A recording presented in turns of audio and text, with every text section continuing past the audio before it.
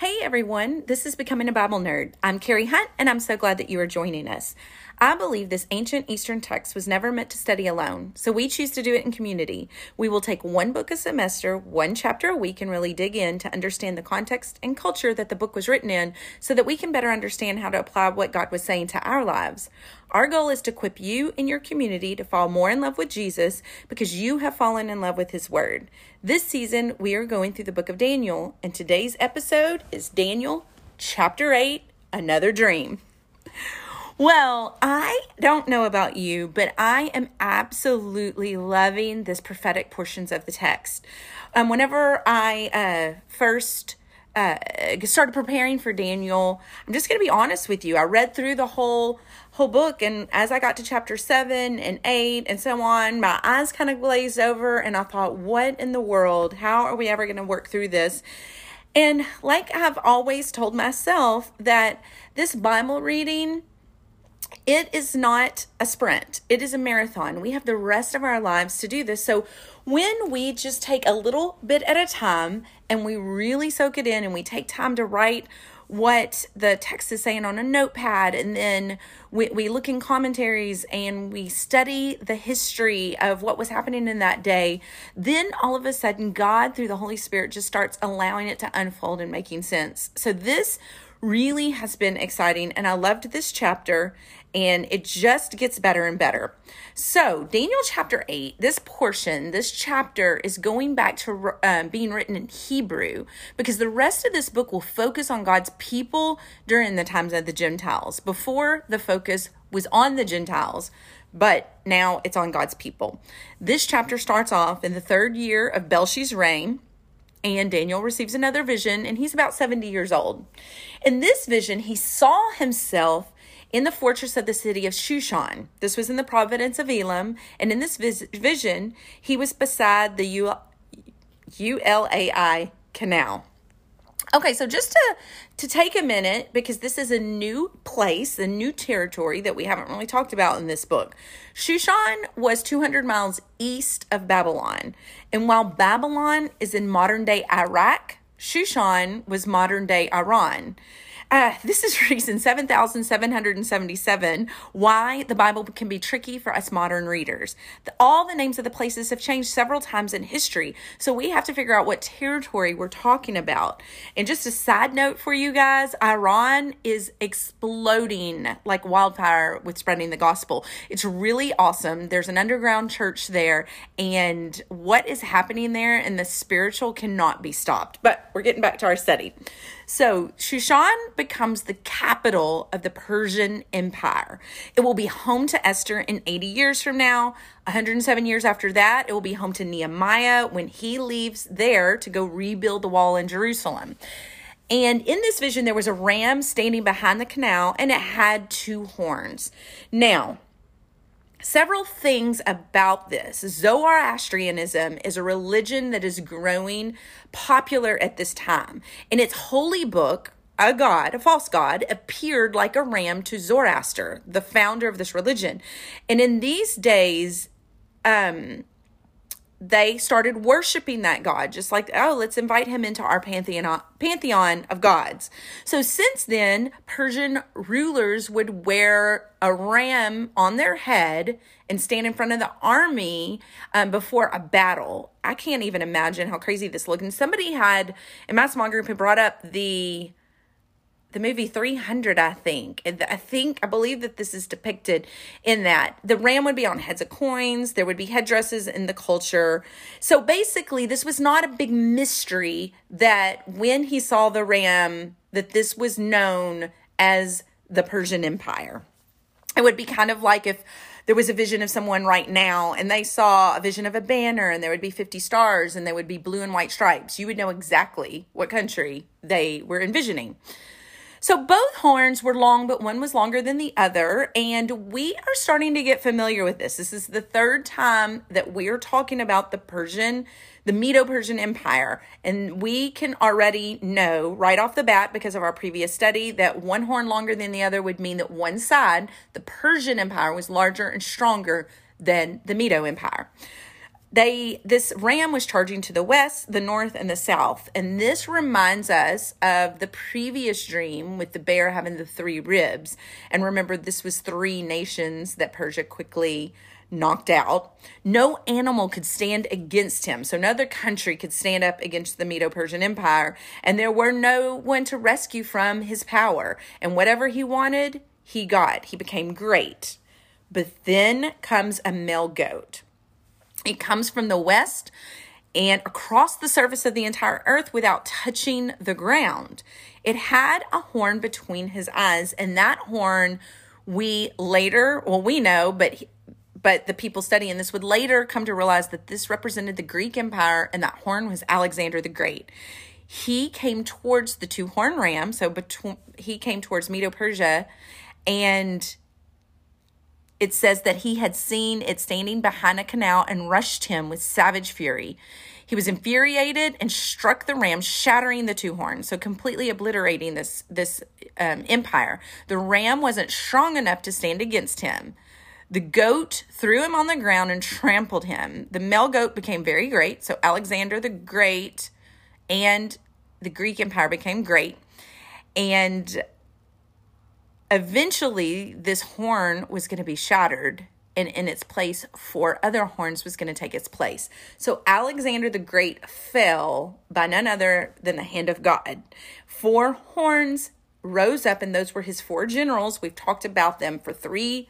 This is our 3rd session now. Ptolemy was in the Egypt area. Seleucus was in the Babylon area. Philip was over Persia, and Antigonus was over Asia.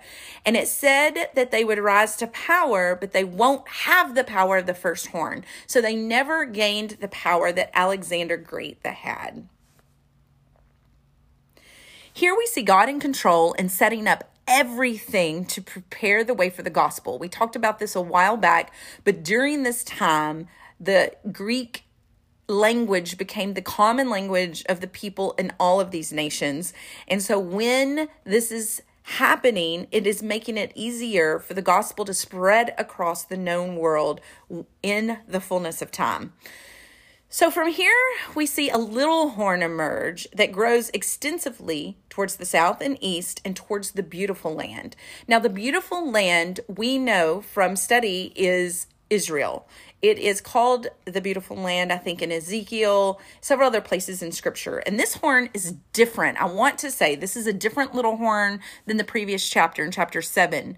This one rises out of the 3rd empire, out of the Greek Empire.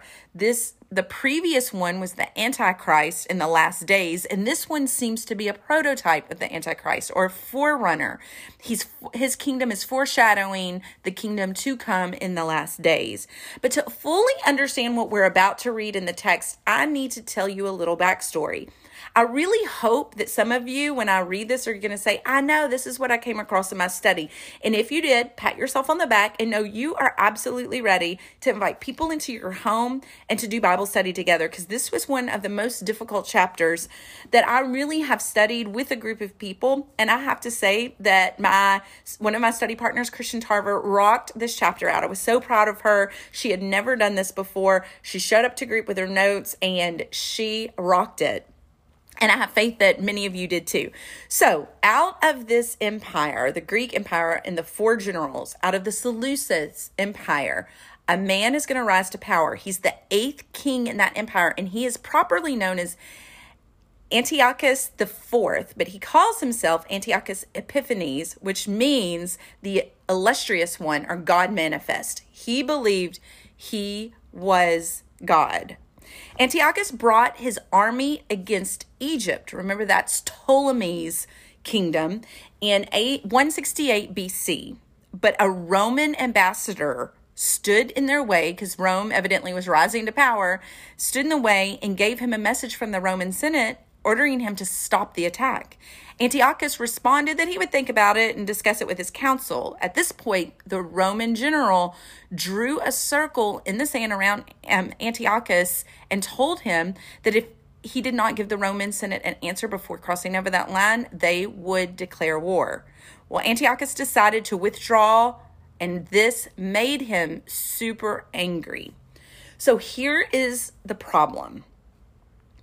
we have the Seleucids Empire and Ptolemy's Empire, and right smack in the middle, if you look at the images on Google Maps, right in the middle of these two world empires is Israel, and they both laid claim to it. So we know that Antiochus is in Egypt trying to take over. The Roman Senate made him leave. He's mad. So on his way back home, he is going to wreak havoc in Israel. What happens is that he sent one of his generals into Jerusalem on the Sabbath with 20,000 troops. He erected an idol of Zeus or Jupiter, depending on the translation, and desecrated the altar by offering swine on it. If you are not familiar with the Jewish customary eating habits, it is considered an unclean animal. So then a few people try to rise up against him, and this made him more angry. So then he made a decree outlawing Jewish rites of worship, and he ordered the Jews to worship Zeus rather than Yahweh. He wasn't just trying to Hellenize these Jewish people, which is the adoption of the Greek culture by other people groups. He was trying to totally eliminate all traces of Jewish culture. When the Jews expressed outrage again, he responded by slaughtering a great number of Jews and selling the rest into slavery. He issued even more decrees, making the performing of the rite of circumcision punishable by death. And Jews everywhere were ordered to sacrifice to their pagan gods and eat the pig flesh.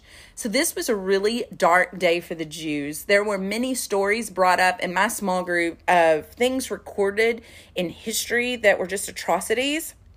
I'm not going to go into them today, but you can look for them. It was just a sad day.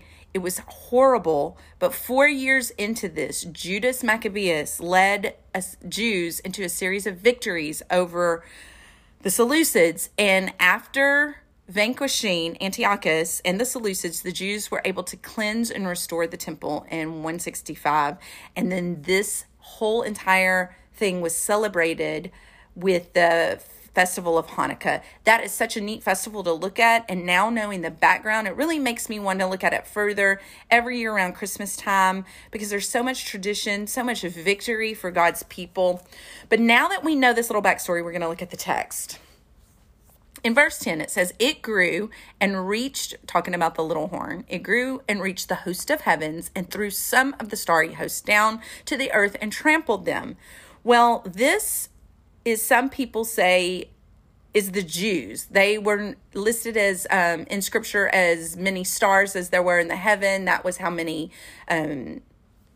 children that God was going to give Abraham.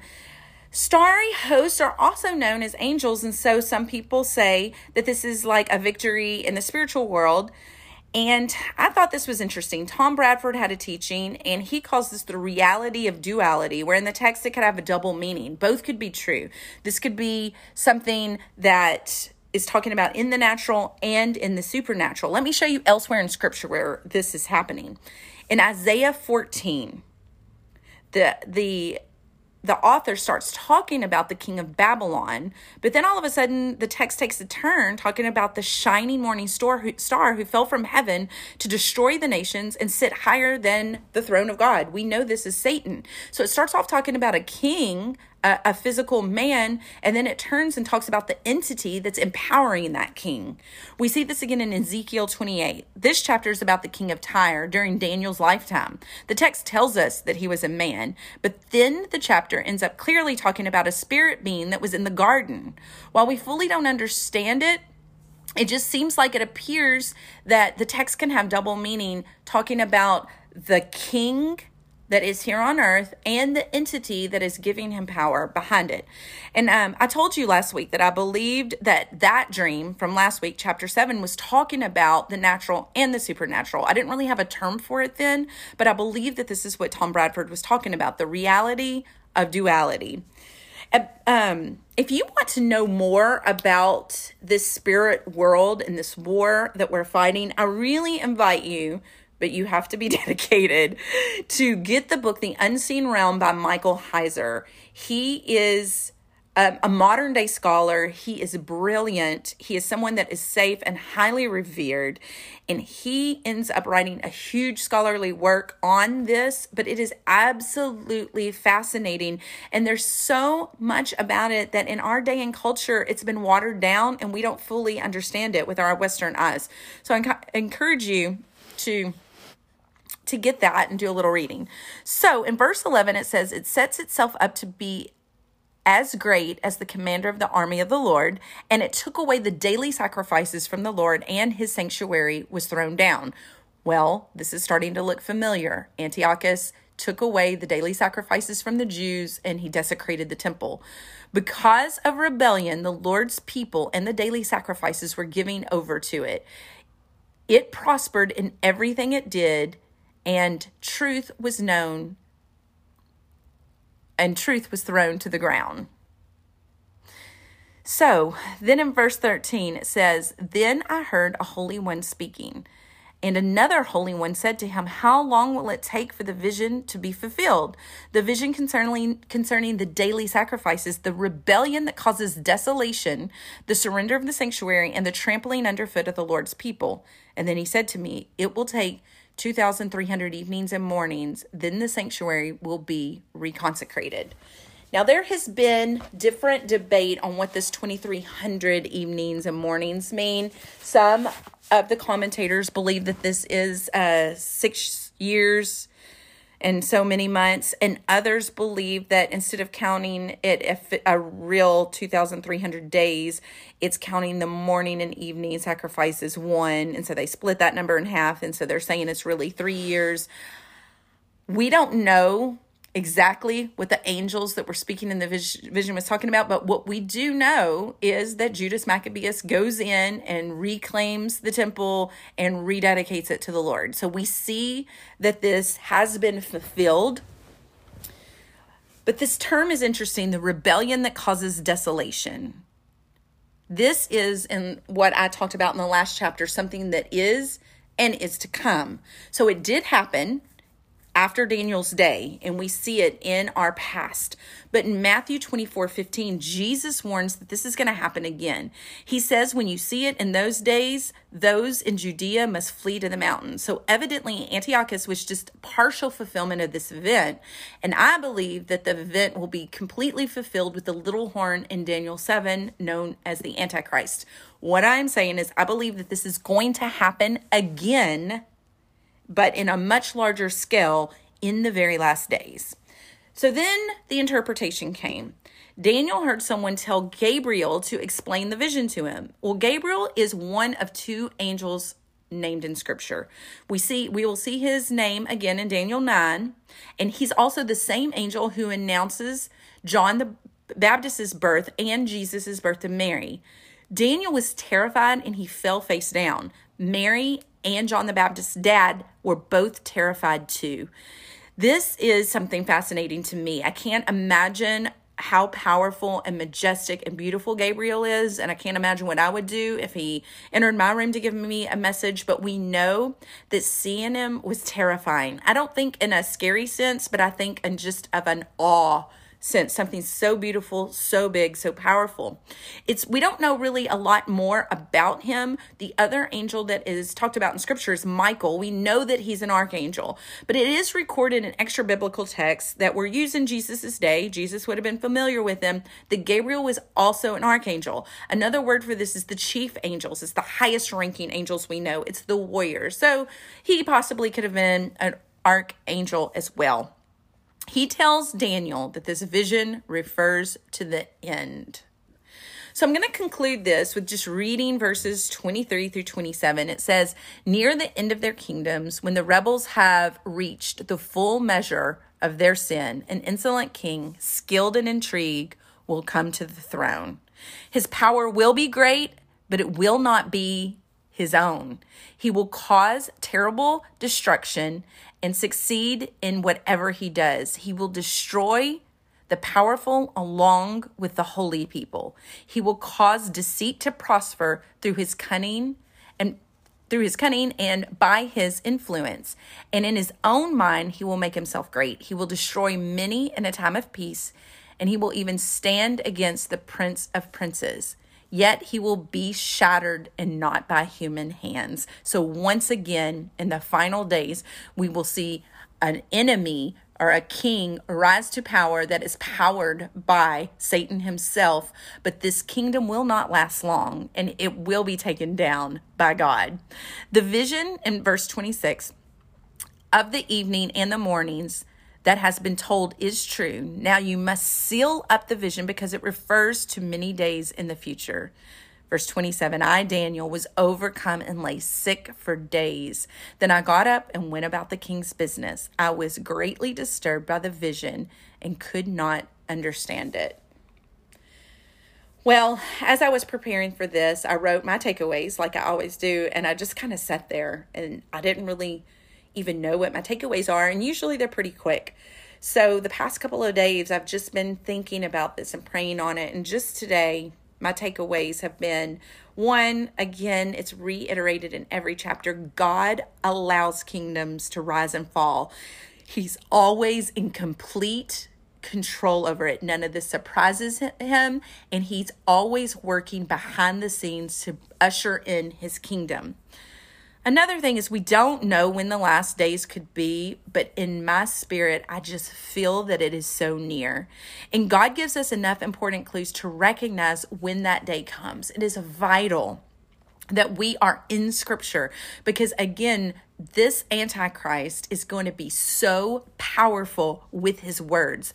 And one of the things I was fascinated with is, like Antiochus, we talked about Hitler in my personal Bible study today. And I have an ex-history teacher and another woman that is just well studied in history. And we were just talking about how can someone like Hitler rise to power, and how can he get a whole people group to stand behind him and do the atrocities that he did? And the history teacher in my group just quickly gave us a lesson of what Germany was like and how it was utterly and completely beaten down. The economy was horrible, and there was just no one to bring the country together until Hitler rose to power. His words were good. He was bringing about a patriotism.